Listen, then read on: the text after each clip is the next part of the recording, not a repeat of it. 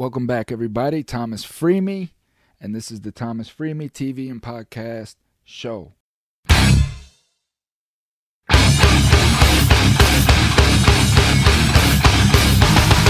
to build a prison. You can't handle the truth. I know it's been a minute, and all with good cause. I bring you good news, and we'll get into all of that. But first and foremost, many blessings to all those that are suffering from the mass shootings. Prayers to the families of these people who want answers to their questions as to why is this going on in America? Why does this keep happening? Why does it keep happening in public schools, not private schools? Why is it so clean? You know, it's like my questions are, why is this so clean, right? And what I mean by clean is let's take Buffalo, right? This kid was allowed to put so much hate online. He was allowed to put his manifesto out there and then carry out the act and live stream it. How is this possible, right? How is this possible when I'm so censored? All my channels are censored. You know, I put a video out on TikTok and it gets taken down in a matter of seconds, right? YouTube has demonetized my channel because they told me I'm too controversial. So we've censored the United States of the president, and irregardless whether you agree with him or disagree with him, like him or not, it was done, and that's factual. The man couldn't post on social media, okay? But yet these kids are doing this. How? How is that? You know? And today's discussion is, revolves around this. Some of these answers to these questions as to how and where is this hate breeding at, right? Not too long ago, a couple days ago, I listened to a congressional hearing on, gun safety, the AR-15, and such, and I listened to a good portion of that discussion. And a lot of it, again, are these congressional people that sit up there in Washington in their seats, and they have all the answers. They have all the answers without any experience of being in the mix. These people have no connection to our communities. And to me, it's disturbing to listen to these people up there talking about decisions that they're going to make that's going to affect our lives, and yet they have no connection to the communities. There's no conversation. There's no hearing anybody out. It's just an agenda to push. And when I see this, it just makes me question events that happen even more, which is why I reach out to my people in the public and just try to get people to understand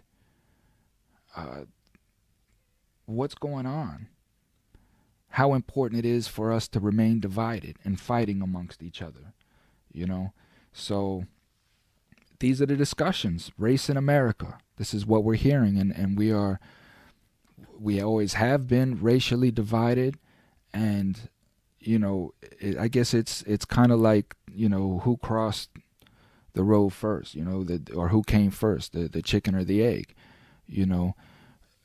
Are we growing more divided, as I hear these congressional people like to say up in their boxes, that we're becoming more racial, more divided. And I think that we've always been that way. And I think that it's just becoming more outspoken, right? It's gaining bravado. It's getting confidence from somewhere to portray itself. So it's like, where is this coming from?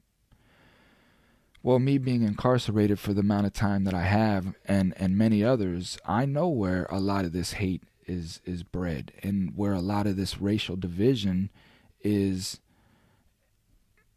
bolstered, is taught. And that is in our prison industrial system. And then these individuals are learning these ways of hatred, these idiocracies that they're bringing out into our society, right? And that is where these groups are coming from. That is where the hate comes from. But ultimately, the point that I would like to make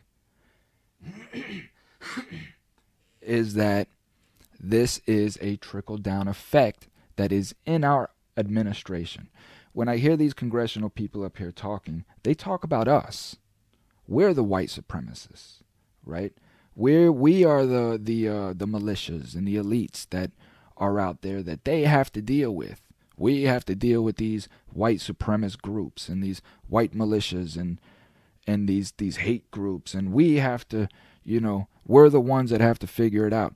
They never include themselves. Now, we already know this is a majority of a white, cast, and they never include themselves. Not one question from not one person did I hear that asked, what about the white supremacy that is amongst us? What about the racism and the bigotry that is amongst us now as we speak? Who is the one? You won't hear that. It's us, the people, and they have to deal with us. Listen to these people's speech. That is the most important thing. In this conversation that I'm having with Frank De Palma, who was incarcerated for 42 years, right? His story is coming out. I'm doing that editing. This was the first one I wanted to put out of our discussion. It's probably going to be about a 10-part discussion. It's very lengthy, very detailed, very in-depth, because Frank De Palma is a very unique individual. This is a man who spent 42 years incarcerated, and not for a crime that he committed on the street, but for crimes that he committed in prison. He killed somebody in prison. He killed a black man in prison. He stabbed quite a few.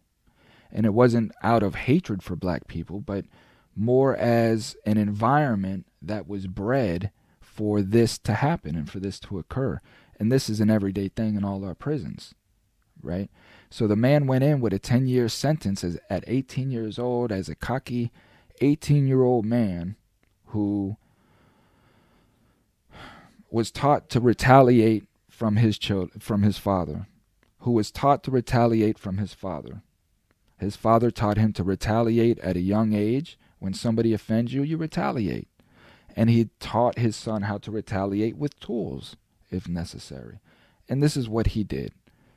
One fateful day, somebody ran over his best friend, his dog, his companion, and he lost it. The person showed no empathy, didn't even apologize, just kept on going like his best friend was garbage. And maybe to some, they would view it that way. It was just a dog. But to others, I'm sure both can relate on both sides. To others, this was his best friend. This was the only companion in the world that got him, that understood him in that time.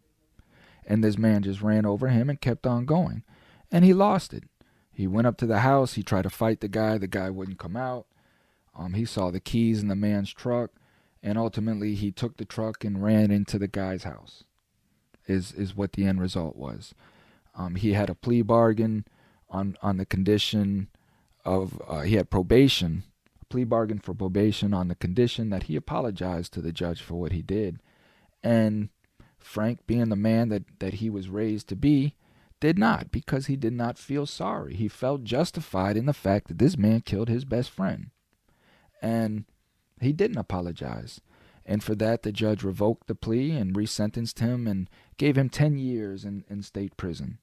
And that is the result of this man spending 42 years in prison and 22 of those years in solitary confinement. 22 years in solitary confinement. He didn't see his face for 22 years. And I can relate to that because I spent 6 months in solitary. And yeah, we'd have to shave like this and just shave and then just feel. And unbeknownst to me, I have no idea why it's so important to see our reflection. We would find anything that we could to see our reflection in something, just to see, I just want to see myself. And it was very important to me. And this man went 22 years without seeing himself. So imagine that. Imagine not seeing your face for 22 years and then seeing it for the first time 22 years later. These are traumatic effects. And we delve into these things in later episodes. However, There is two of those episodes are solely on solitary confinement, the effects that it had on him. And if you pay attention throughout these discussions, you can see the effect that it has had on this human being. So, but specifically today is about racism in America, right? And all the things that we see going on, all the hypocrisies, all about, Colin Kaepernick kneeling, for instance. This has always been a topic of mine. Is the hatred towards Colin Kaepernick because he kneels for the American flag. And I think a lot of people use that as an excuse to hate Colin Kaepernick because he's black and he's talented. And that's just the facts, because half the people that have commented about Colin Kaepernick kneeling during the national anthem don't stand up themselves. We're talking about America went on an outrage, and when you sit down and think about it, these are Americans that are sitting in their house watching football, sitting in their chair. When the national anthem is played out, they don't stand. These people aren't standing around in their house. They're not leaving their grills and putting down. You might get a hand over the heart best out of them. But these are people who judge others based upon their own stigmatic education and miseducation that has been placed there by an agenda-filled government. And that is just the fact. Stats show that we are all starting to come to understand that it's easier for us to say that racism is systemic and that it has been in our country from the inception. We get into, what is critical race theory? Like, what is critical race theory? Why do we have these arguments over critical race theory? Why are we having critical race theory taught in our schools? This is history. This is history. Why is it named something other than history? Why is history not being taught as critical race theory, if that's what they want to call it? Still, it's the separatism. And it's these Band-Aids that they come out with to pacify. And this is all they have done with us, is try to pacify the people. This is what the 13th Amendment was all about. Pacification. These people didn't want to free slaves. They didn't want to end slavery. These black people at that time was building America. They couldn't stop that, but they had to stop the fighting. There were Americans killing themselves over this slavery bit. They couldn't have that, first and foremost, because they had to have these people to work. Taxes are to be paid. So it was coming to a resolution, a pacification. How can we keep our interests, but yet pacify the people? This is what the 13th Amendment was. That's all it was. It wasn't about abolishing slavery. Because if it was, they would have never put the however in there.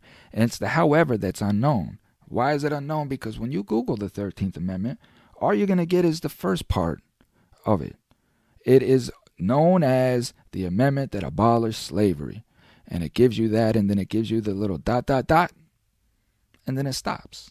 Never gives you the second part. The however. And as in law, there is always a however. And in this particular law, however, all rules of slavery apply to those who have been convicted of a crime. All rules of slavery are to apply to those who have been convicted of a crime. All rules of slavery. So when we sit here and we say that prisons is slavery, people laugh at us. People laugh at us like, oh, you just complaining. No, it's slavery. We have been treated less than man, 3/4 of a man, no matter what your crime is.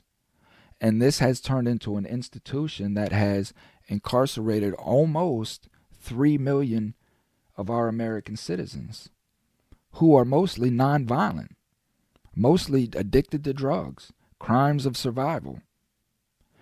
This is a monetary institution, and it is costing the taxpayers heavily each year on their taxes.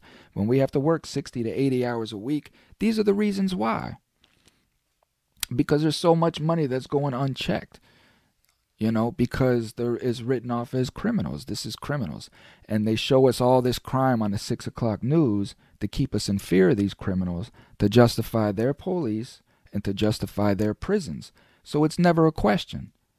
It's never even brought up when they're cutting taxes or they're trying to take money from somewhere or somehow to alleviate inflation. They never look at prisons or incarceration. It's never even a thought. It's never even brought up. There's reasons for this. And this is what FreeMe podcast is about. And more importantly, this is what my organization, Coming Home Coalition, is about, which is now a nonprofit. So please support. I need it. The support goes in line with trying to unite and bring all of us together, all our communities, through community help, support, in any kind of way when it comes to criminal justice. If there's a family that, because we can't trust attorneys anymore. We know that attorneys just want our money, and our son's life is more important than that. And there are families out there who feel like just because a prosecutor slapped a charge of aggravated assault with a deadly weapon on your child, and now they're looking at 15 years, and you have this gunslinger attorney come in who says, you know what, I can get your son 6 months probation. What parent wouldn't jump on that because they don't want their son to go to jail, and they know that their child got into an argument, a fight. Maybe it was nowhere near as serious as aggravated assault with a deadly weapon, but that was the charge. And we settle for that probation, not knowing what that felony conviction has now done to your child for the rest of his life. So it's understanding these things and making sure that the family is well aware of what is going on before they enter into these contracts with these government officials, because the government has shown us time and time again they do not care. The stats are there, prisons are full, communities are destroyed, we're working 60 to 80 hours, it takes 2 people to run a household, we have no time for our family, the children are being disrespectful to the parents because we're not there. If we cannot provide to our children monetarily or in any other kind of way, this is where the disrespect comes from, because what good is a parent? You're never here. The nurturing's not here. You're not allowed to touch me. You're not allowed to break me, so I don't have to fear you, right? So there goes the respect right there. And then I don't have to listen to you because Google says everything that you say differently. I'm going to listen to Google. So we're losing our children in that aspect. And what happens to our children when they don't follow their elders, when they think that they know everything and they're out here at 17, 18 years old thinking that they have all the answers to life and life comes down on them? What happens? This, again, is what my organization is now here for.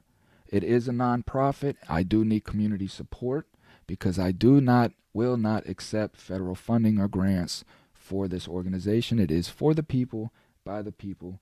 And that is what will allow me to bring the content that I bring unfiltered until they shut me down. And if I can get enough community support behind me, they can't shut me down. So this is what is allowing me to bring these discussions. That is what allows me to get in the room with these representatives and tell them exactly what the solutions are to change. We don't need good time. We don't need parole. We need to stop sending people to prison. We need to stop making money off these people. Empty these prisons out. We can use so many of those buildings for homeless shelters. They have hospitals in them, showers, beds, right? We could stick so many homeless in there and run them through programs. There's so much that we can do with these billion-dollar buildings that they built, besides just warehouse men for monetary gain. There's so much more to it than what we're doing. And that is what I'm bringing up into the room. They don't want to discuss those issues. Representatives don't want to discuss term limits. They don't want to discuss, retributions against prosecutorial misconduct. These are off the table. No. We want to talk about good time and parole, where they've gone through the system. We want the convictions. Yeah, we can't get rid of the convictions, but we'll shorten the time up a little bit and revolve them a little bit quicker. That's what I'm trying to get these organizations to understand. Like, why are we in a rush to get people out of prison into a society that's not even accepting them? What are they going to do? It's just creating more of an issue. So it's just everybody's everywhere making emotional decisions, and nobody's really coming together and thinking these things through. And we're doing that now. You know, again, through my organization, through a multitude of great organizations and people who see what the issue is, we agree on the solutions, and we're coming together to try to gain support in that. So please again visit www.cominghomecoalition.com and support where you can.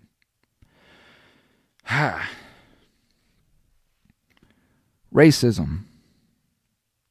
I've experienced it. I've seen it. I've lived through it. I was brought up in it. I had to abolish it myself and go through it. And I'm looked upon as a certain type of individuals by white people. You know, I've been called a race traitor and all of these things throughout my life because of just who I was forming into and who my experiences were as a human being and how I was interacting with these experiences and processing these experiences based upon what I saw. And that's it. And I was judged for that and called names and such because there are individuals out there who are just hateful. They're just hateful because they hate who they are. And in hating themselves, they have to lower other people below them so that their hate for themselves is a little more justifiable. You know, they can't have good people around them because that would make me the bad person. So if I expose everybody else's weaknesses and badness, then mine won't be so outlandish, you know, won't stick out so much. But a lot of these issues that we see on TV makes us emotional, and then we take it into our own communities. What happened up there in Buffalo was a tragedy, yes, of course, but it didn't happen in Tampa. It didn't happen in anywhere else. And could it? Sure. A meteoroid can wipe out Earth tomorrow. I can't worry about that stuff. I can be aware of it. I can know that it exists, but I can't let it affect me emotionally to where now I'm taking it into my community. And now I'm creating what I fear in other communities. Right? We as people have to understand that this is an agenda to keep us divided, keep us hating on each other, so that our eyes are not on who the real enemy is. So with that, I'm going to leave that. And we're going to get into Mr. Frank De Palma. And Frank had a very tough time in prison. And he was dealing with, Aryan groups in there, as I was. And the pressure to perform, for these groups. And what happens in prison when you don't. And how prison, the administration of prison, breeds hate. Breeds racism, breeds segregation. They structure it that way. The prison is structured to segregate, to hate each other, and to create the animosity that it does. So we get into these issues. So sit back, please enjoy, and just always keep in mind that this is an individual who has been in prison for 42 years. And of those 42 years, 22 of those were spent in solitary confinement. For those that really don't understand solitary confinement, you're talking about a 6x8 room, right? 6 foot wide, 8 foot deep. And in that 6 foot by 8 foot, you have a bed on one side of the wall that comes out 2 feet, right? 24 inches. And is 6 feet long. And then you have a toilet, and then you have a desk. This is all that you have in the room. You have no mirror. You have a small little window. Those small little bar windows that like this. And if you're lucky, first off, it's not a window. It's just it's usually stained glass, or you can't see through it. There's nothing that you cannot see outside. We would spend hours trying to find a little crevice in this window just to see grass, see something outside besides just this light coming through a blocked window. And some people would block their windows. They wouldn't want no light to come in. But you're in this room and you go nowhere. You're in this room for however long until you move. Some prisons, depending on the severity of your solitary confinement, they rotate rooms so, to kind of keep you psychologically sound. But they don't have to. It just all depends on the administration. It just all depends on the administration. But they don't have to. And Frank spent 22 years in one 6x8 cell. Never left that cell. You'll hear all of this, in the upcoming tale. So just keep this in mind when you speak. When you hear this man speak, and he's only been out since 2018, so 4 short years, and this man has been left. He was dumped. He was just kicked out and told good luck, and he's been trying to survive since then. It's really an amazing story. So, without further ado, Frank De Palma. We need to get you a mic and stuff, because I'm gonna be doing a lot of interviews with you. I want to bring you in on discussions that I have with other people and stuff like that too. I don't think I'm the person for that. No, I got too many. Huh? You don't think so? My brain's dealing with too many deficits to delve into that. Mm-hmm. I'd be a disaster. I don't think you would, man. I think you would be perfect. The reason why I would bring you in as an experienced ear, right? Just to sit back and process what people are saying, because the experience that you have is so unique. You're going to process things in a way that very few people will. And that in itself is when you really learn how to hone that, where you can just sit back and take what people say and process it.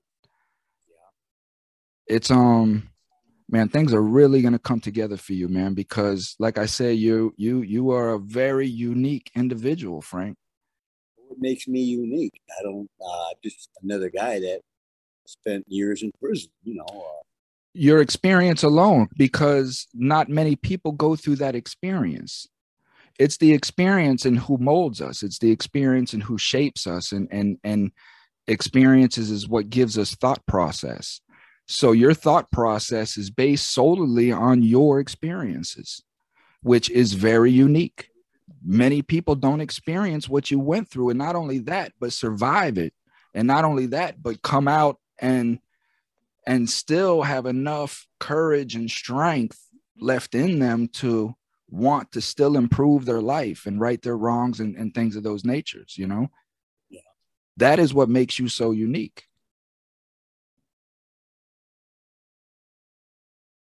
Yeah, I have seen a lot of guys, well, almost all of them really, that came out since I've been out, and they're all back in.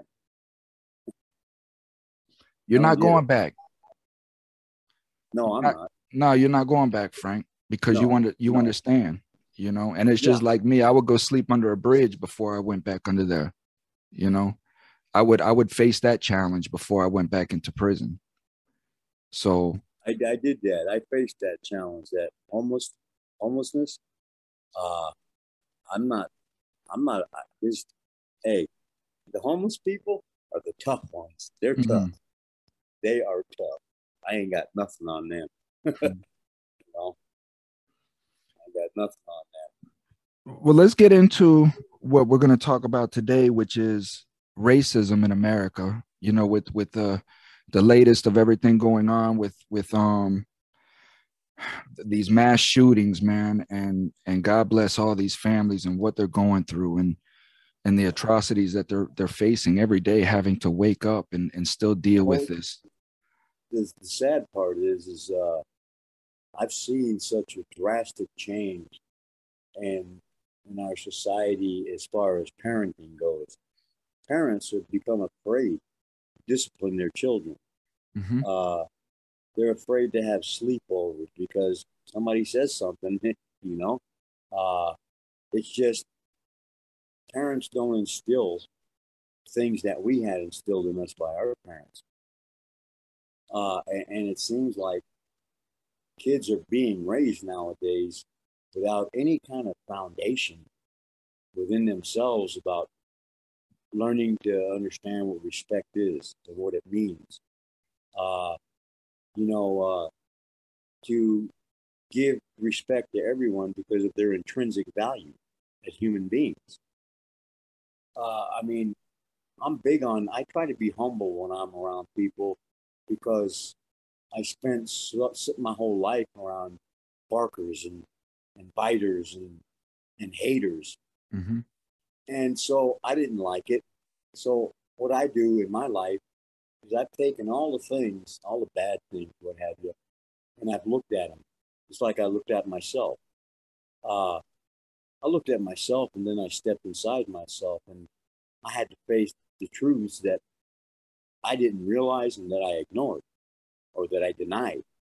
Uh, but that made me a better man because I value honesty. I value trust. You know, I value compassion, forgiveness, understanding.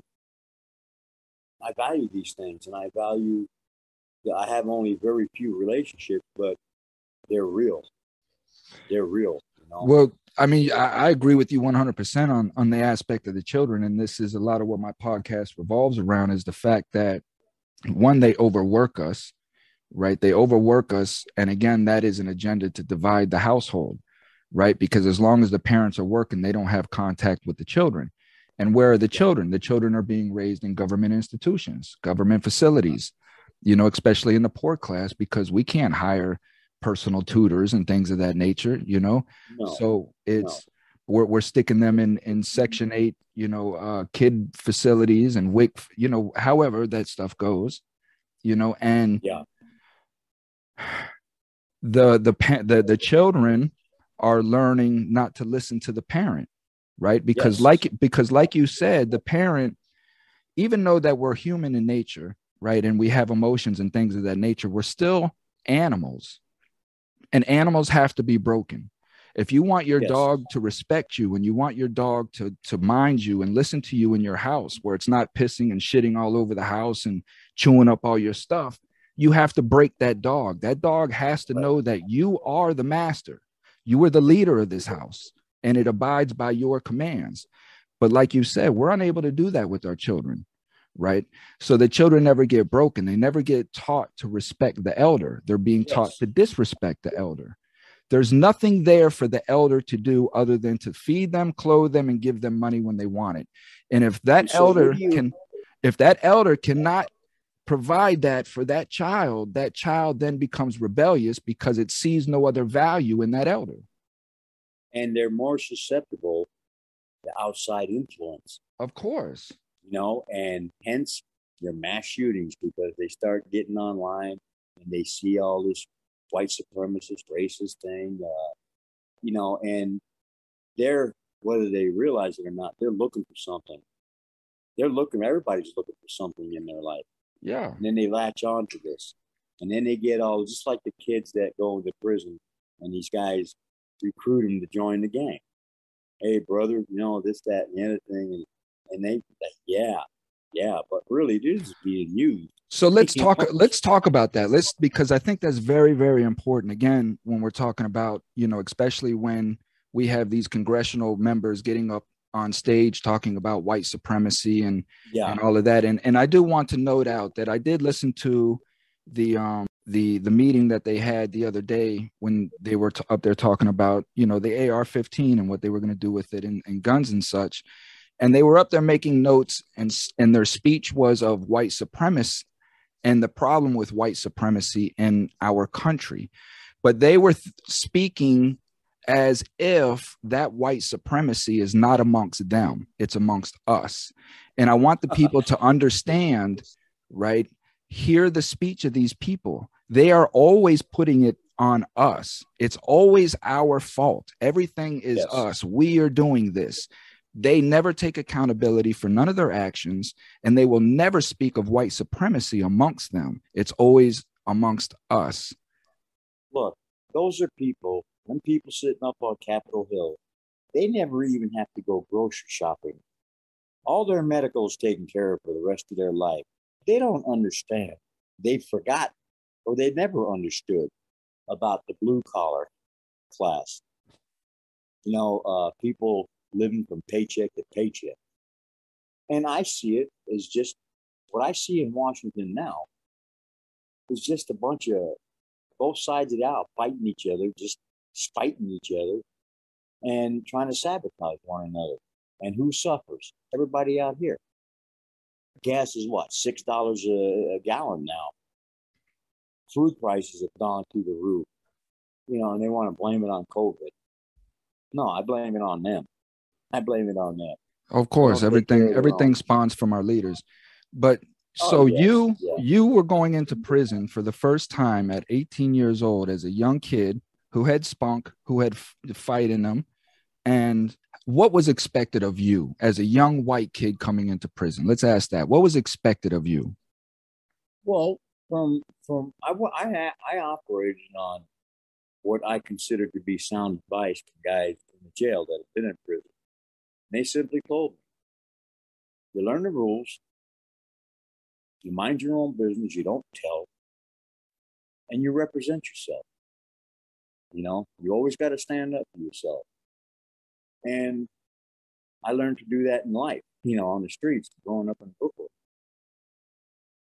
So aside from the fear, fear has been like a friend to me my whole life. Mm-hmm. It's been, I've known it my whole life, but it's also helped me, keep me alert, and keep me aware. And so when I got there, I was scared to death, but I still knew I had to learn the rules and check things out and get the feel of the place so I could better deal with it. And that's what I did. That's what I did. Mm-hmm. Now, for those that have not listened to the prior conversations, this is Frank De Palma. He spent 42 years and some odd days in prison, and 22 years was spent in solitary. Years and 36 days, yeah. Spent in solitary confinement. He's home, and his well, you can check the prior episodes. Plus, he has a book coming out that will go in full detail. But today's episode, we're specifically talking about racism. Now, Frank was born and raised in Brooklyn, right? You grew up in Brooklyn. Yes. Inner city of Brooklyn, right? Yeah. How much interaction did you have with Black people in your youth? Well, there's a lot of Blacks and Puerto Ricans. Brooklyn's a melting pot. You have Jews, you have all different. And our neighborhoods were structured in such a way where people knew that if you go into this neighborhood and you go in there by yourself, unescorted, you're going to have a problem. You have to be invited into that neighborhood. So in the boroughs, Brooklyn, Bronx, Queens, Staten, it was all operated on the same foundation. That like in the Bronx, they had the Enclave, Bay Ridge. They had everybody had their place, and we stayed there. Some tenement buildings in Brooklyn, they got walls around them. Is that to keep people out or to keep us in? Right. It's just I believe I found in life that people gravitate, people with the same mindsets and the same aura or whatever, they seem to gravitate towards each other.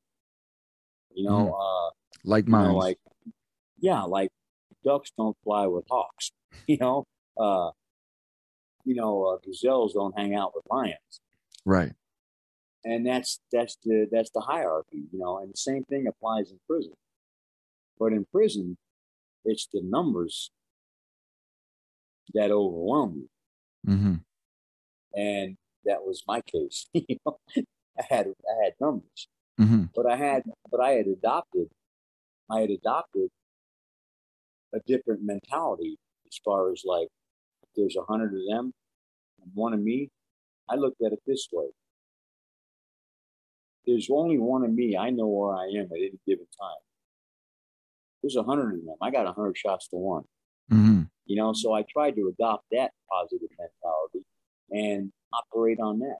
And in prison, you don't really have to think, but you follow the rules. Everything is structured for us, as you know. Mm-hmm. And all we have to do is watch out for the pitfalls, because the slightest mistake and you got a problem. Mm-hmm. So, Well, so going back to the boroughs, that's how you was already kind of adapted to a segregated way of life growing up in these boroughs, as you say, right? yeah, For the most part, because like you say, there were some parts that a certain group couldn't even go into, right. so then going into prison now, and now you had this individual give you the advice as to walk like a man, keep to yourself. He's giving you the rules of the convict, which all young kids I think get from some elder when they go in. This was a white guy, right? Yeah. And how did you take that? I took it, he had done, I think, I don't know, he did over 10 years. And then he also did some Fed time. Mm. And so, I could just sense that this guy knew what he was saying. And it just felt right. We And didn't this was in bark. the 70s. Yes, in Mm. county jail, before I, got sentenced, or You before I got was taken shipped. to prison. Oh, this Yeah, was in the county. So this was advice you got into the county before you got shipped. Now yeah. you hit the yard, and what happens? Who were you approached by? Are you Well, approached? Like, what is your well, the expectation on first, that yard?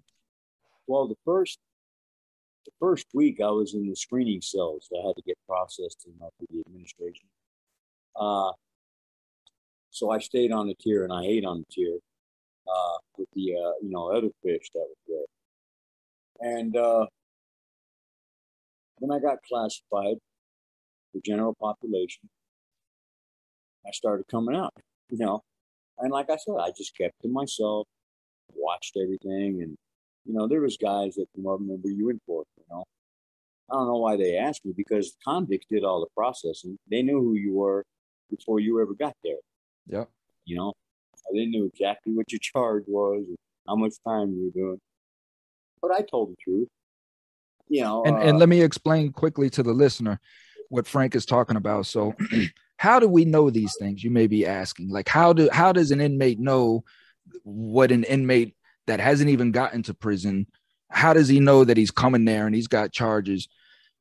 First and foremost, prison is a world in itself, and it's a small society. And we're constantly trying to seek information because, first and foremost, if my cellie went to the shoe, if he went to the hole or got killed or whatever reason, I know that they're going to be putting somebody in my cell. I want to know who's coming in my cell. So I want to know when a bus is, well, we already know when the buses arrive, right? We know when buses come in because buses come in routinely, you know, once a week or twice a month, however that institution runs, right? So we know when buses come, and we want to know who's getting off the bus. We'll go ask our case manager, a bus coming today? Yeah, a bus will be in today. How many white guys are getting off the bus? We got 4 white guys getting off the bus. How many are coming to this unit? Well, there's one coming to this unit. And I was thinking about putting him in your cell. Okay. What kind of charge does he have? So this is the type of interaction that we have with officers to protect ourselves and our environment, what we got going on. But that's how we know about this inmate before he even steps foot on the yard. well, you see, nowadays, it's the administrative, the staff does all the processing, but what they do now is a paper check. Mm-hmm. You come in, you got to show your paperwork, or you're going to get smashed out. Mm-hmm. There's no ifs, ands, or buts. And because, like, my last year, they sent me to Southern Desert, and when I got on the tier, 3 white dudes approached me, stood outside the cell, said, "Hey, man, got to check out your paperwork." And I showed them my ID card, and I said, "You got a back number older than mine." "Yeah, I'll do that." "Until you get a back number as old as mine, take a walk." Right. Well, hey, man. And I said, "Well, you go do what you got to do." And, so what happened was there were some people there that knew of me or whatever, and said, "Hey, maybe that did wrong." You know, so, uh, you know, uh, that's what they do nowadays. Yeah. And that was the thing about mine was my case was public. It was published. So as soon as I hit the compound, right, because sometimes we would have to wait weeks for our property to come, Yeah. But as soon as I hit the compound, I could take them right to the law library, pull my case up on the computer and show that I went to trial, So that was one of the perks about my case and going to trial. But so now you're in here, Frank. How are you approached by the white guys? What is your expectation on this yard? Are you given rules of engagement on the yard? Are you told how to and what not to do and things of that nature? Well, there was a couple of guys that had been down for a long time, and I said, I asked him, I said, "Well, what's expected of me?" Dude said, "You're able-bodied, and tensions kick off, and we side up, black against the whites." Well, let me clarify. As far as the racial tensions and all that, the whites and the Mexicans had an alliance. Mm-hmm. That on that kind of stuff, they never got involved in each other's politics. Mm-hmm. But let's say a riot kicked off, I was fully expected to be there. Mm-hmm. And if I wouldn't have been there, there's going to be some serious problems. I had even told the guy that approached me about prospecting that, look, I know the rules. I'll be where I'm supposed to be when the time comes.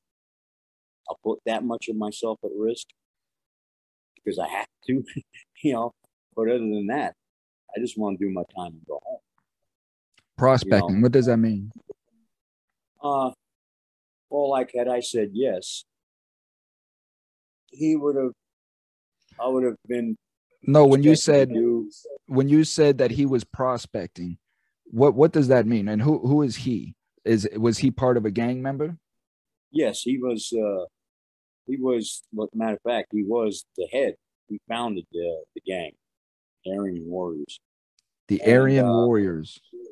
Yeah, and and I guess I was supposed to be bowled over with gratitude that he wanted to personally prospect me,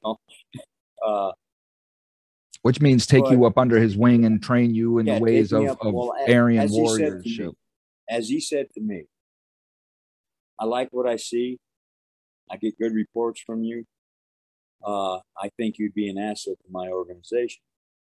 I would like to personally take you under my wing and raise you in the ways of a real man and a real warrior." And I was a little bit offended by that, but I said, well, my father started that, teaching me to be a man, and I hope life will teach me to be a good man.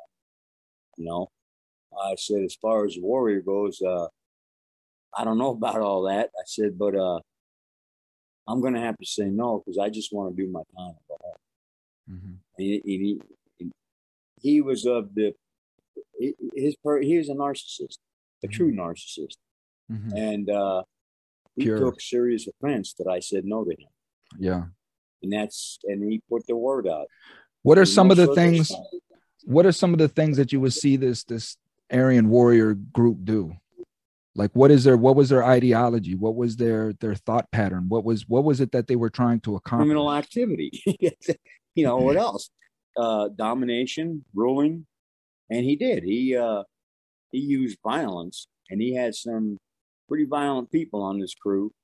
They all had to prove themselves to be men unto themselves, not counting on each other to, protect me. And In fact, their manifesto said, "Every mender shall prove himself to be a man unto himself." Uh,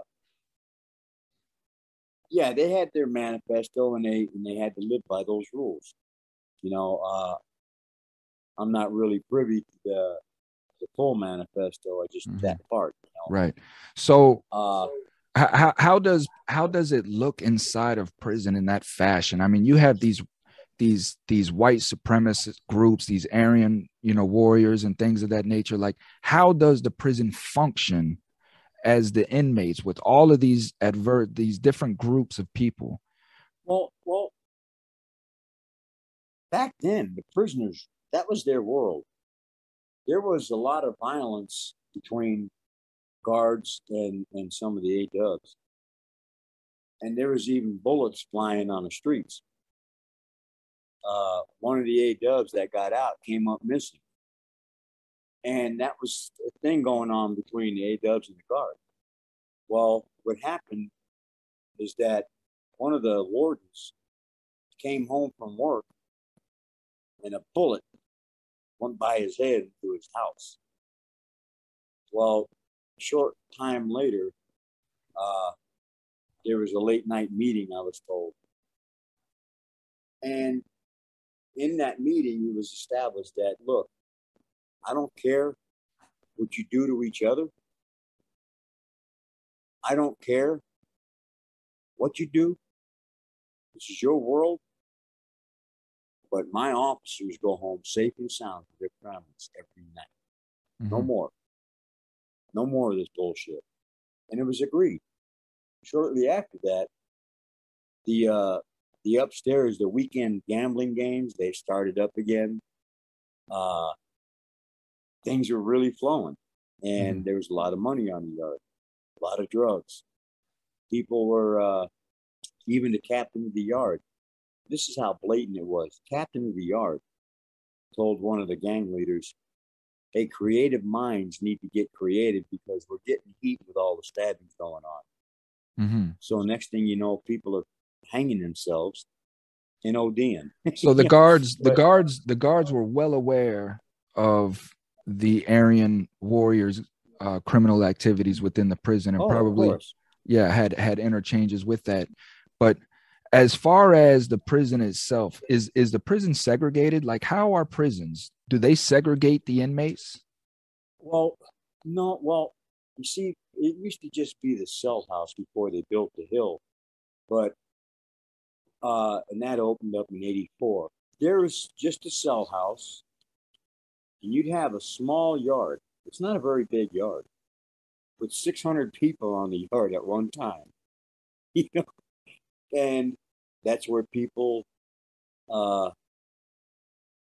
they handled business, they discussed things, and drove iron, played basketball. Everybody did what they did, and you just flocked to your people, or you stayed by yourself. Your people meaning that simple. Your people meaning your race. Your race. Yeah. Yeah. Like in the chow hall, you sit with your race. Everybody has their tables. What would happen to you if you went and sat with the black people over on the black side? The people are gonna say, "What are you doing? Don't do that no more." The whites. Somebody's gonna approach you. Would the blacks say, hey, what would the blacks say to you? Well, the blacks, a lot of times, you would see, like when I first went into the chow hall, I'm just standing there looking around. And then some guy waves me over, some white guy, and he waves me over, and there's a spot at the table. He says, "You sit there." Mm-hmm. I said, "All right."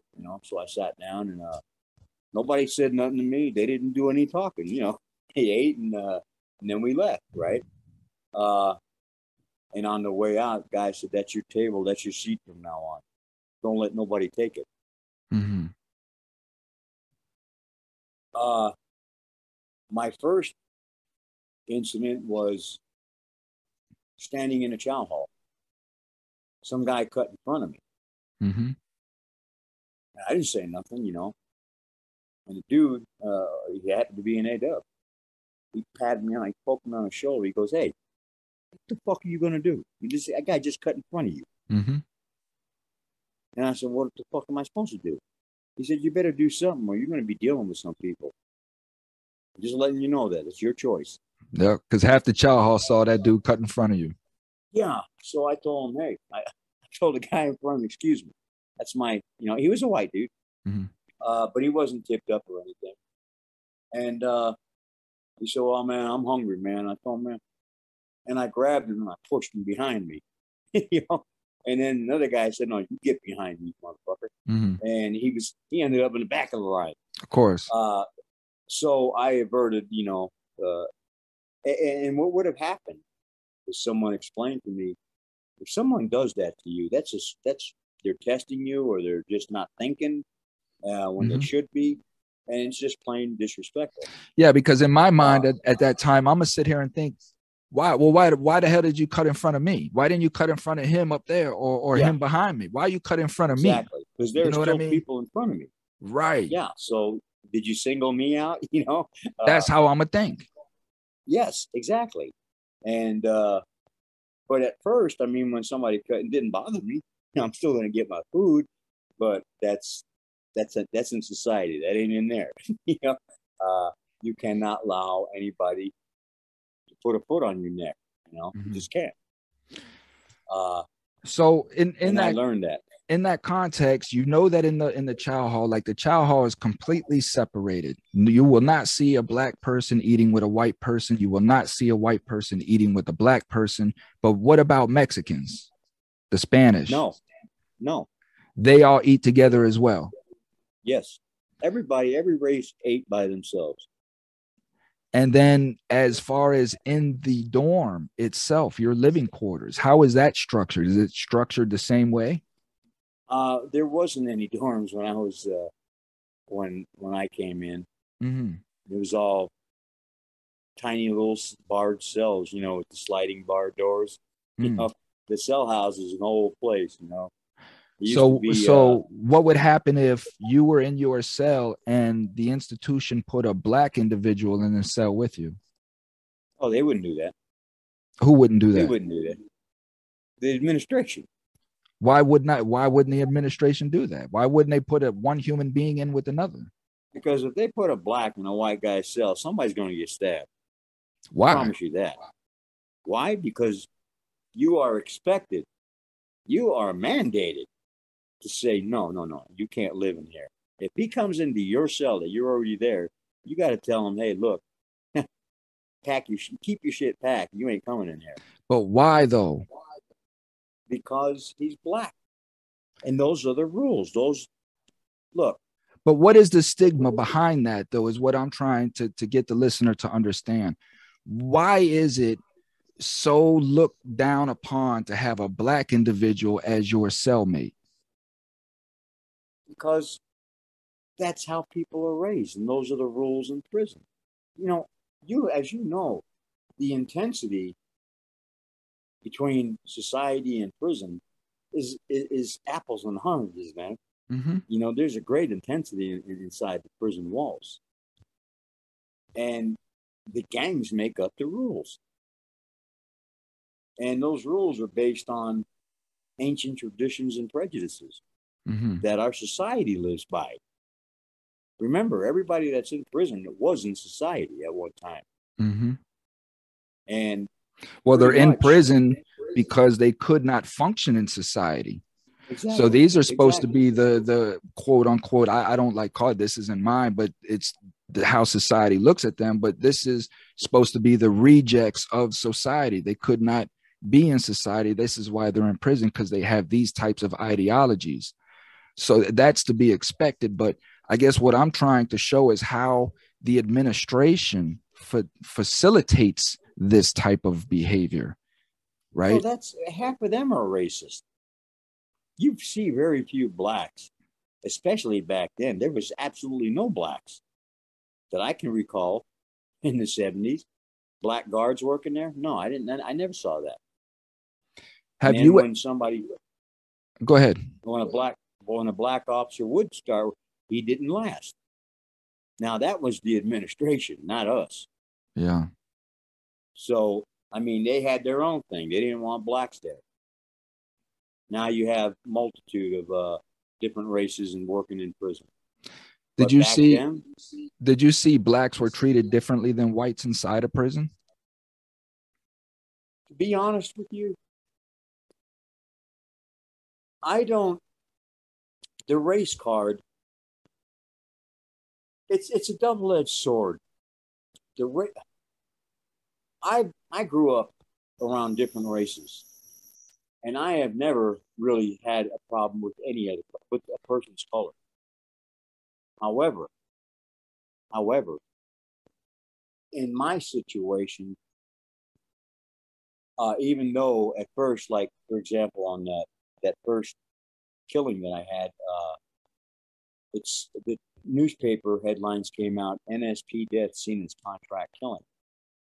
That didn't fly. They came out with another headline: NSP death seen as racially motivated. Mm. It was the furthest thing from the truth. But they put it on the news. They put it in the It's a newspapers. headline, yeah, it sells. Yeah, and so that's the premise they went with. And they tried to prove me to be a racist, but they couldn't. However, I got to be honest. Though I never said the N word, generally, I got to be where I hated them, and it was end this, end that, because of the situation I was in with them. I automatically turned to that racial. Well, thank you for saying that, because this is what I want you to elaborate on, Frank, is how that was brought into your existence. This is why I was trying to bring up your childhood and things of that nature, because as you and I had talked about previously, you have symbols of hate tattooed on you, and people can see that, right? And it's going to, of course, give you an automatic stigmatic. It's going to put you in that stigmatic box, right? And you're right, because I have met people, like I was sitting and I was talking with some Oriental people, and they asked about my tattoos, and I told them prison, and then they pointed to the little swastikas, and I said, I know. I said, but I've never belonged to a gang. I said, I put these on, these ugly tattoos. I put them on to try to look tough. I would see tattoos on people, try to remember it and duplicate it. I got some sorry tattoos, right? But I was just scared and I wanted to look tough. That's all. No, that's beautiful in what you say, partner, because that is what I'm trying to get the people to understand, the culture of prison and how it transforms individuals before they're released into the community, right? And then we see these individuals that are coming out without understanding the transformation that they went through, and then we start treating these people as what we see them as, which ultimately they're like, well, I might as well just be this, right? So these are the stigmatic views that I am trying to erase through these conversations. In how do you, right, like you and I understand, but when somebody's sitting here watching this interview and you're sitting here saying I'm not racist, but yet you have racist symbols of hate tattooed onto your skin, I want the listener to truly understand how that transformation is allowed to happen, and how the administration of prisons promote that. By the way they operate the prison, it's promoting racism. Thank you. I mean, their whole setup is backwards. They teach class warfare, not racial and cultural awareness. Because if I understand this person that was supposed to be my enemy better, then I'm probably not going to hate him. That's right. But they don't teach that in prison. They don't. No, that's the furthest thing from their mind. That's exactly what I wanted to talk about, was get into how the administration of these prisons is facilitating this racial activity inside of these institutions, and teaching individuals how to be segregated, how to hate each other, and how to be racist. So there's been times when the guards would, in their own little ways, when the focus became too much on them, they would divert attention by creating situations, racial situations. They would put, let's say, like, for example, John Layton. It was 1976 is when the big riot kicked off in the culinary, and people died. Some blacks died, and a bunch got stabbed. The guards had locked John Layton into the weight room with all the blacks, and they attacked him. And he got out of it alive, but he was just a hog. That boy was a hog. And I don't know if the listeners know what a hog is. No, explain what a hog is. Like most people, like when you drive an iron, and you get real healthy, you get swelled up and you get strong, and you're just somebody that people have come to respect because you're just those guys when they get hog status, that's a respect thing on the weight pile, Mm-hmm. And a testament to a committed individual. I got to a point where John Layton, who was a hog, gave me hog status.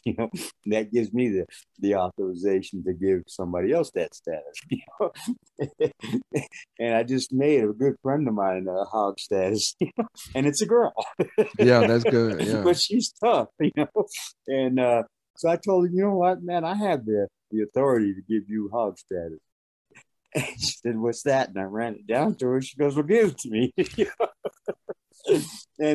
But the sad part is, and so from that, it was a friend of John's said, "Oh yeah, all right, we're going to show you." And they put the riot together. They put the plan together and executed it in the culinary. But you see, like I said, a lot of the guards are racist, and you can't be something and put up a facade and it not come out sooner or later. So in your dealings with people, if I'm a racist and I'm dealing with blacks, they're gonna sense something, They're gonna sense something. And between us, between the convicts, there's really not it's the culture that manifests this natural. We live in a world of ancient tradition and prejudice. And let's face it, racism is systemic in our society. mm-hmm. And it's always going to be that way. Unfortunately, I don't see that changing. It's just so deeply rooted. And then you hear people talking about, oh, well, they're black. Well, they're lazy anyway. They're good for nothing anyway. They hype all that, the media, all that crime in the black neighborhoods is risen. They propagate this fear. Mm-hmm. And they do that for votes. The media propagates fear. They go from, okay, predators, now they got super predators. Define that for me. What's a super predator? That's what Joe Biden called it. Yeah, that's what Joe Biden called us back in the 80s when he was passing his crime bill, super predators. Yeah, and they just fear mongering. That's all it is. And it gets votes because everybody's afraid. You got to get tougher on crime. You got to, when half the problem in prison is the prison administrators themselves. They don't want anybody, like with the solitary thing, they don't want any outsiders coming in and telling them how to run their prison. Right. They're very big on that. It's a good old boy system. Yeah, and that's what we're going to break down. Yeah, and and it's just nowadays, you could hear them like in Southern Desert. I could hear the guards in their little area where they hang out, and you catch them telling black jokes. Mm-hmm. Talking about black inmates using the N-word. Would you ever hear You guards know, joking with like that with white supremacist groups, inmates? oh yes, yes, yes, yeah. Mm-hmm. A lot of them guards, they're afraid too when they come to work. They know what can happen. Just like I was involved in a hostage situation where three guards were taken hostage, and we took over max housing, and you know, uh, there were three white guards, but they were except with the exception of one. The other two were pretty decent. The other one, he sort of had to be protected.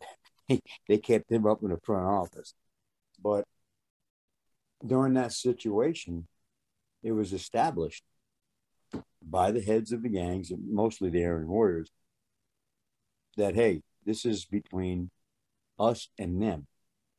Everything between us right now is on the back burner. Mm-hmm. And you see how easy it can be to quell those things.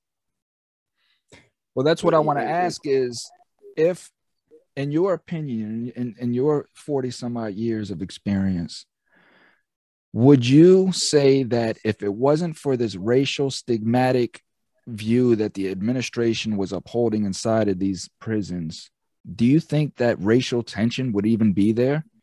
And what I mean by that is during my time, like I would see these people who were portraying to be racist, like you say, for protection, because that's just was the law of the land.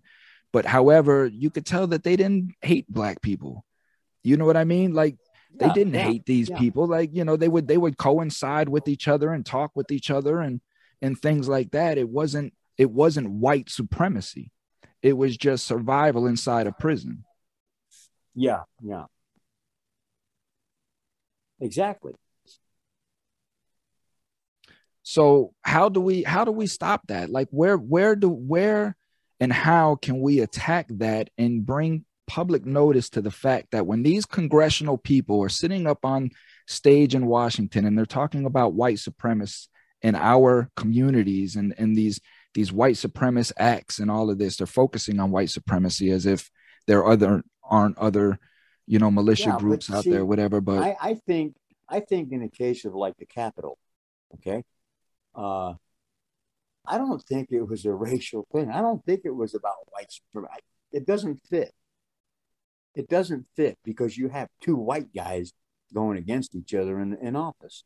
no, I'm not talking about the Uh, January 6th thing. I'm talking about these congressional leaders who sit up there and talk about white supremacy as if it's only in us. And what I'm trying to but they're get part of it too. right. They're part of it too. Come And on. that's what I'm trying to get the people to understand, that it is them that is breeding this hatred and allowing it to come into our communities, right? They're Well, in this allowing these country, breeding grounds inside of prisons and then releasing these people. What would happen, say if your guy got out, the head of the AW, he didn't die in prison, but he got out. Well, he did get out, right? yeah, no, he died in prison, just like I said he would. I thought he got out and caught another charge and went back No, and no, he so was give me fighting a bunch of so huh? give me an example of a kid that goes in who's not racist but falls under this racist regime and then All comes right, back out into society. all right, all right. Well, he gets inducted. Okay, he's hanging out, and they tell him, "Hey, look, he pretty much he's scared too." This kid goes in, he's scared too, and if an opportunity comes along to where most guys, most people, especially youngsters going into prison, they're looking for something to belong to, something, to be proud of. I mean, they want something good. They want Mm-hmm. them. They want something. Uh, and so the allure that comes to them as far as the prison gang, it offers protection. It offers Power. perks. Yeah, and that power exactly. And so human nature, I'm pretty good. I've learned about human behavior. There's a cause and effect for our thoughts and emotions. Uh, and these kids, in their fear, they see something and they get approached. And they go, yeah, yeah, yeah. Now they're innocent. They have Hmm. no idea what they're just getting into. Naive, yeah. you know, because all these guys call you brother and this, that, and the other thing. Then they put a knife in your hand and say, go handle this. Yeah. And you take that 3 or 5 year sentence, and now you're doing life or death. Uh, a lot of guys that I met in there doing lots of time caught cases while they were in the joint because there you can't get away from it. If you have a problem with somebody, you can just let them run around the yard. No, you got to do something because he's probably plotting on you. Let me ask this: if a white guy was to stab and kill a black person, would they be susceptible to less or less severe punishment as if a black guy was to kill a white person under the same circumstances? Not Experience. in my experience. The racism, the race card isn't really that prevalent amongst convicts because we all share a same uh, struggle. You know what I mean? We're all in prison, so there's a kind of kinship, a kind of bond that is automatic there. We're all suffering the same fate, in some respects. But it's within the structure of the gangs that the conversations that occur amongst themselves about other races. Yeah, that Peckerwood this and that Peckerwood that, and a honky this, and then the white guys talking about, yeah, this and this and this and this and this stick and this kite. You know, it becomes it takes form. It becomes alive. You know, but by themselves,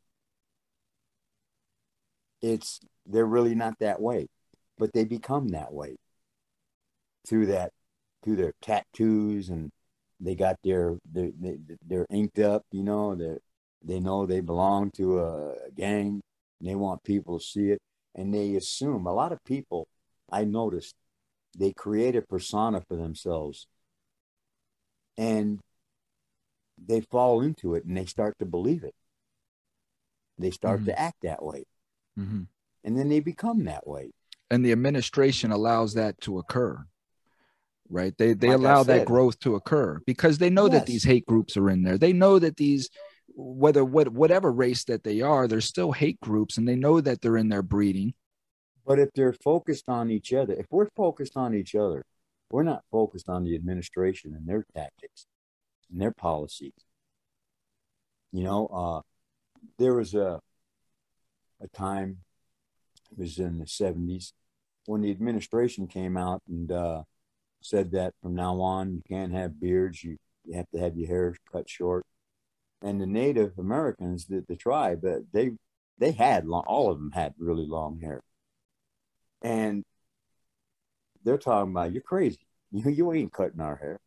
And they took a sergeant hostage, took him upstairs, and put a noose around his neck and stood him on a chair. I said, "You're going to do away with this policy. We're going to hang this boy." And they were drunk, you know, and you know how natives are when they're drunk. Yeah, Uh, fire water. but but they, the administration, rescinded that order because they knew there was going to be problems.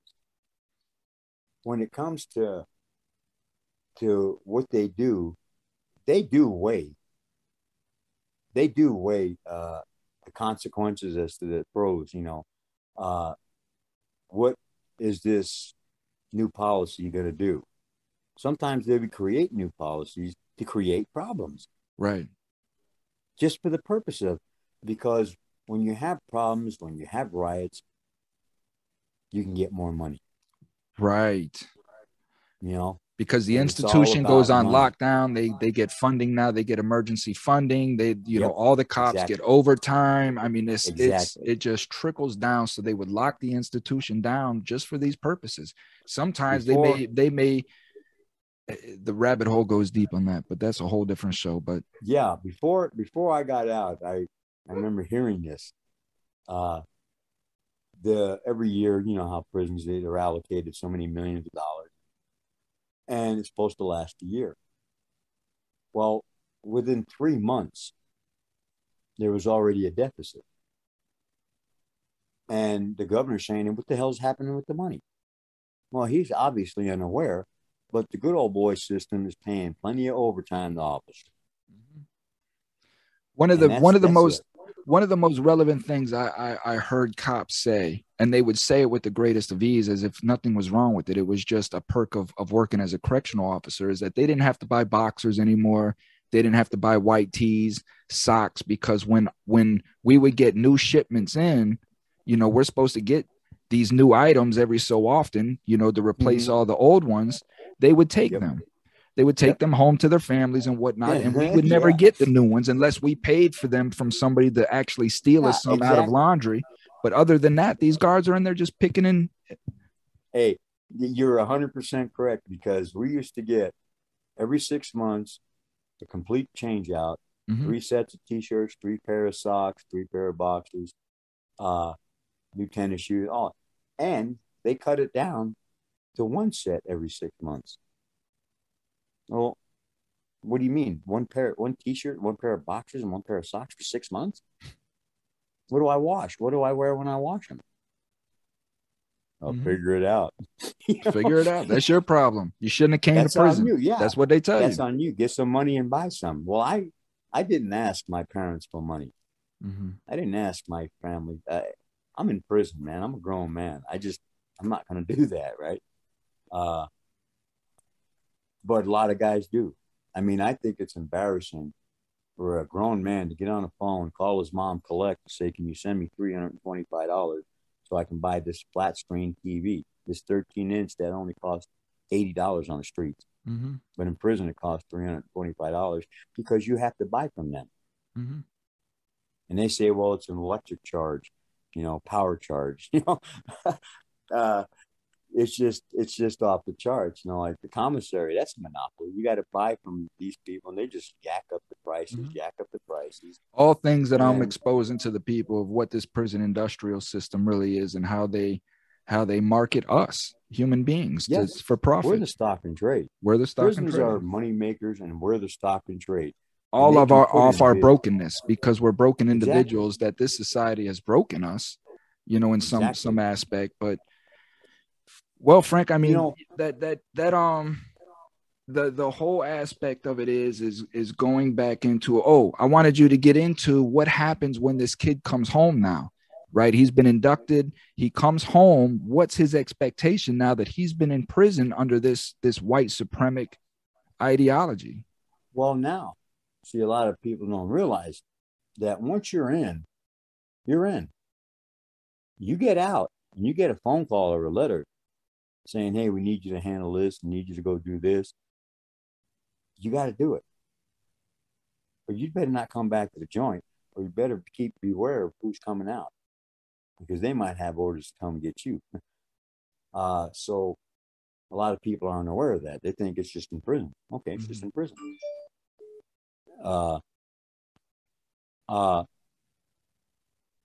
They think it's just in prison, but they find out it ain't just in prison.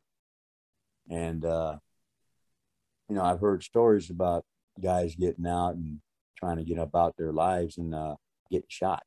You know what I mean? Yeah.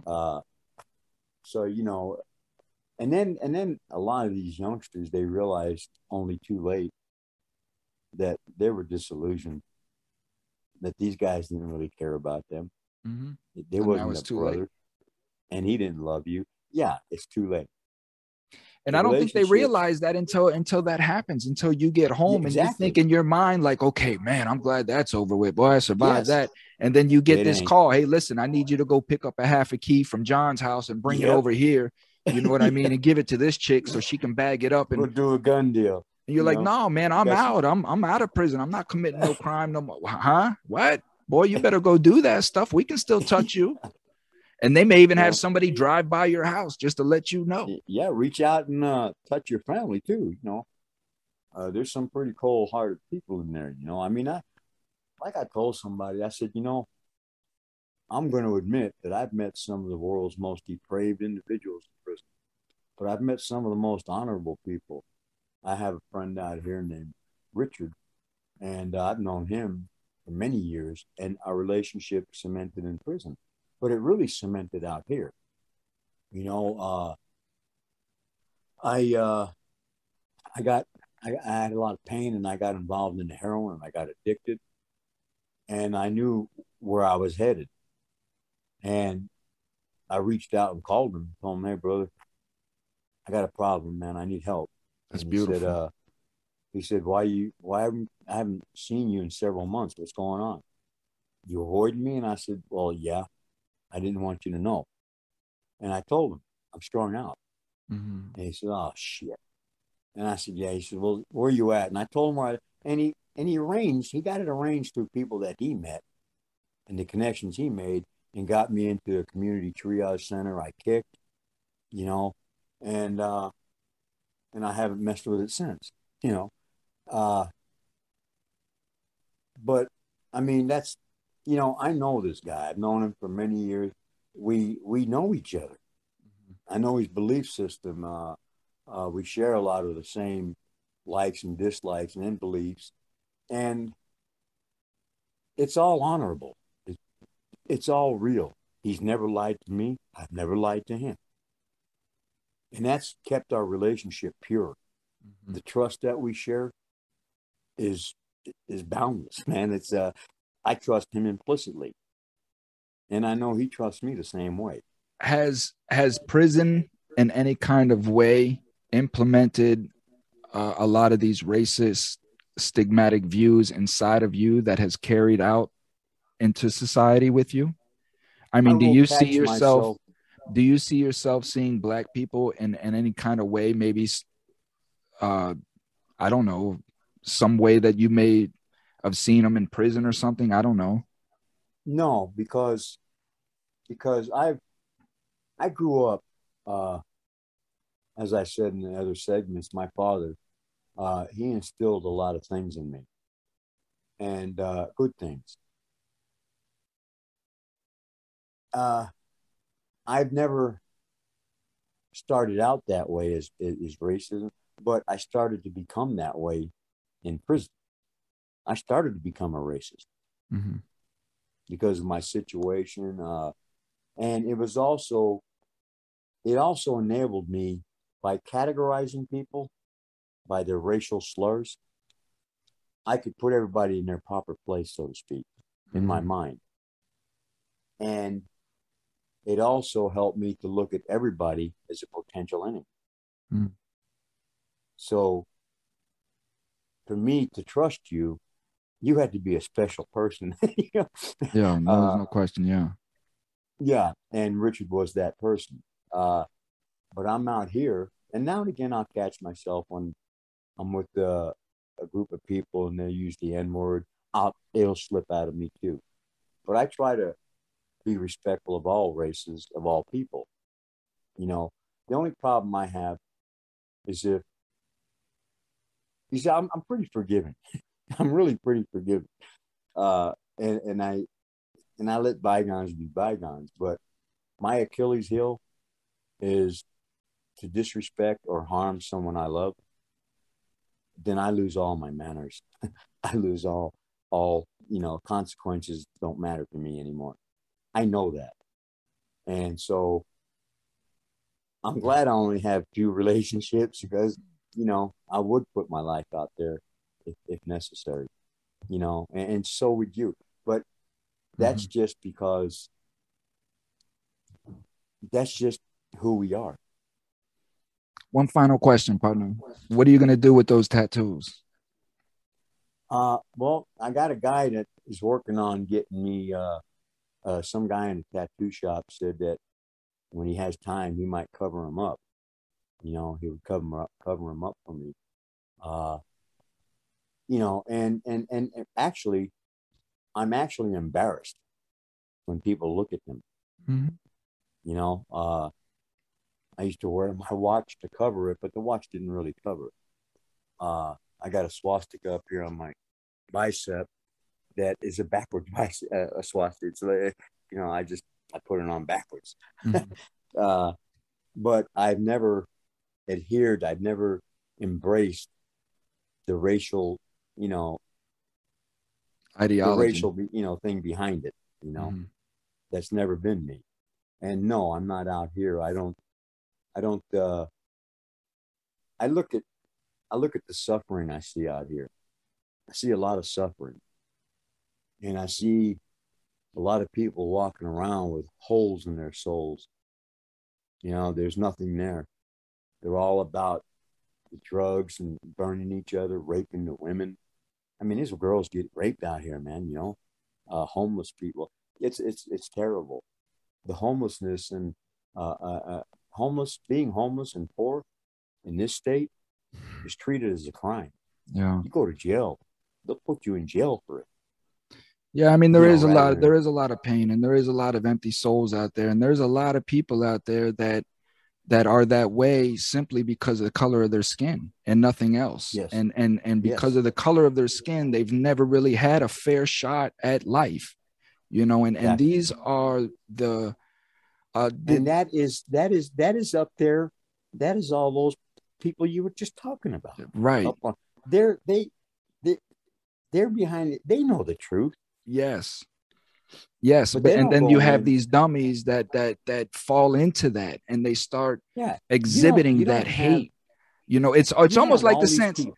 It's almost like the sense, partner, of your Aryan warrior leader giving its gophers the tools to commit the crimes for them. The government, right? Our administration being the Aryan warrior leader, which is giving certain individuals, albeit your Buffalo guy and some of these other mass shooters and killers, they're allowing these people to propensate, their hatred.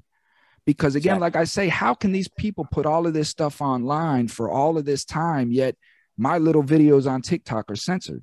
They censored the president of the United States, regardless whether you like him or not. They completely cut him off of social media. Yeah. But yet these people are allowed to keep this hate going and do it unfiltered and unchecked. And the kid from Buffalo. That's because those in the suits that proclaim that they're not this are lying. And they're passing the knives off to the gopher. Exactly. And having him do their work for them. Exactly. And then they sit up on their stage up in Washington talking about all of these white supremacist groups in our country, and they exclude themselves from that. Not one did I hear. Not one did I hear of any of those. Not one, Frank, did any of those say, what about the white supremacists that sit amongst us? Not one of them said that. They're all white people. There's a couple black people, but for the majority, it's majority white people up there making these decisions.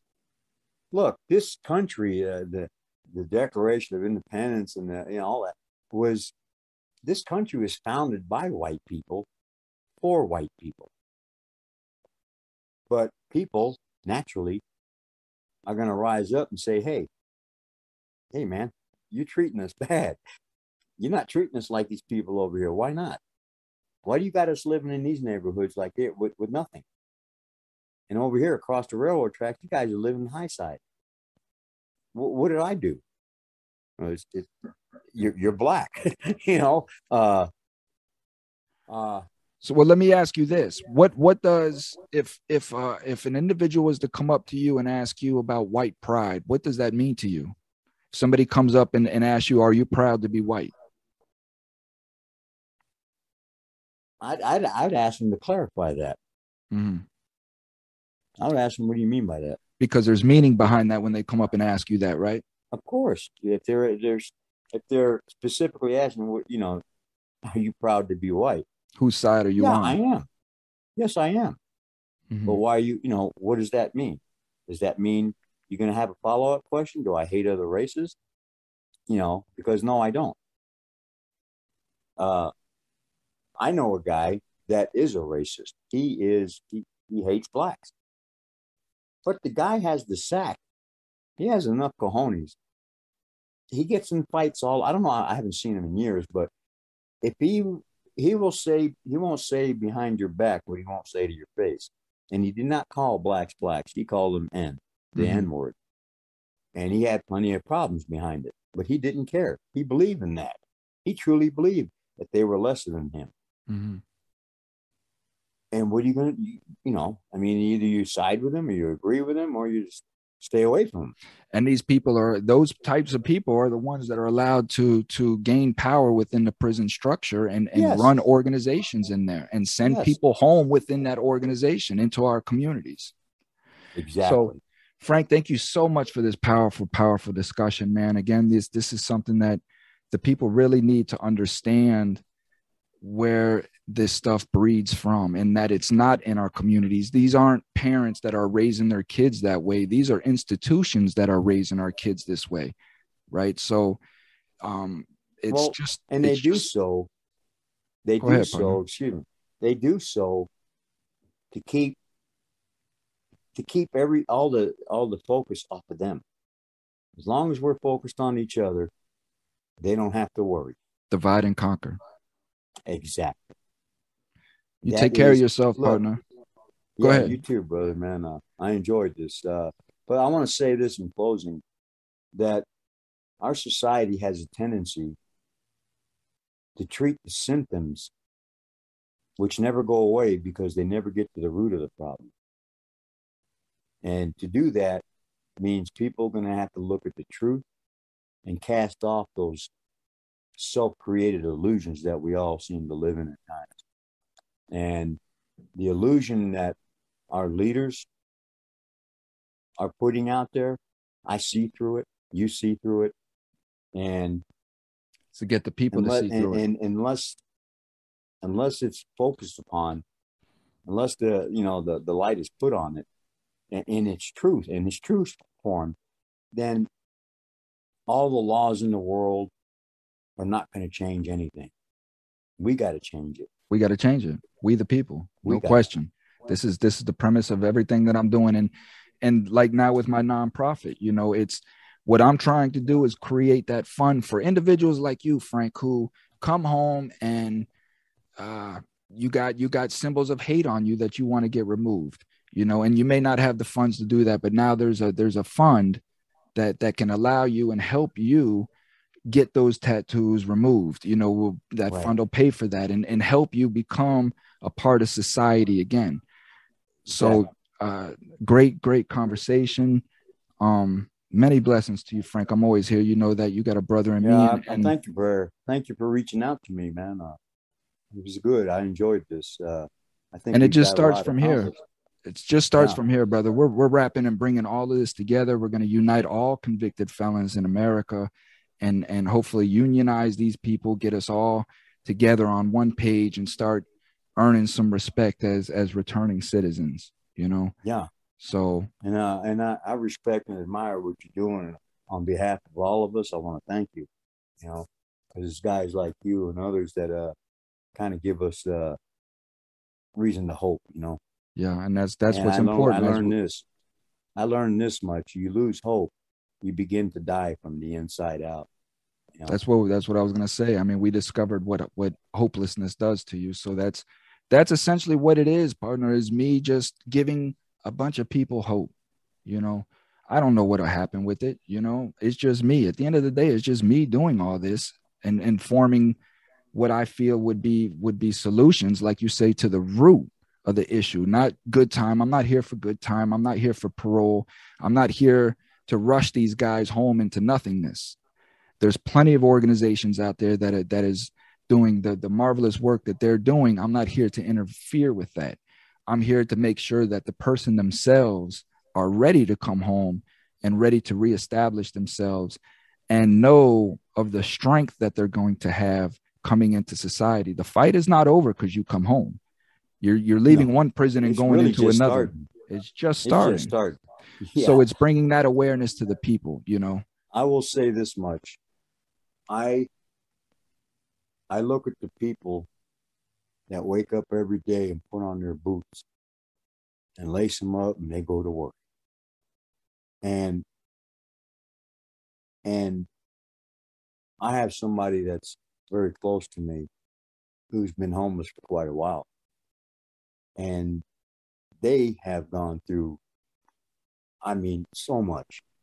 And I look at my experiences as compared to their suffering, and yet they survived. And when I was homeless for like a month, I knew that I wasn't going to survive. I was going to become an all-out criminal. I was not, I could not do that. It takes a strength, a will to survive out there. And I realized I don't have that.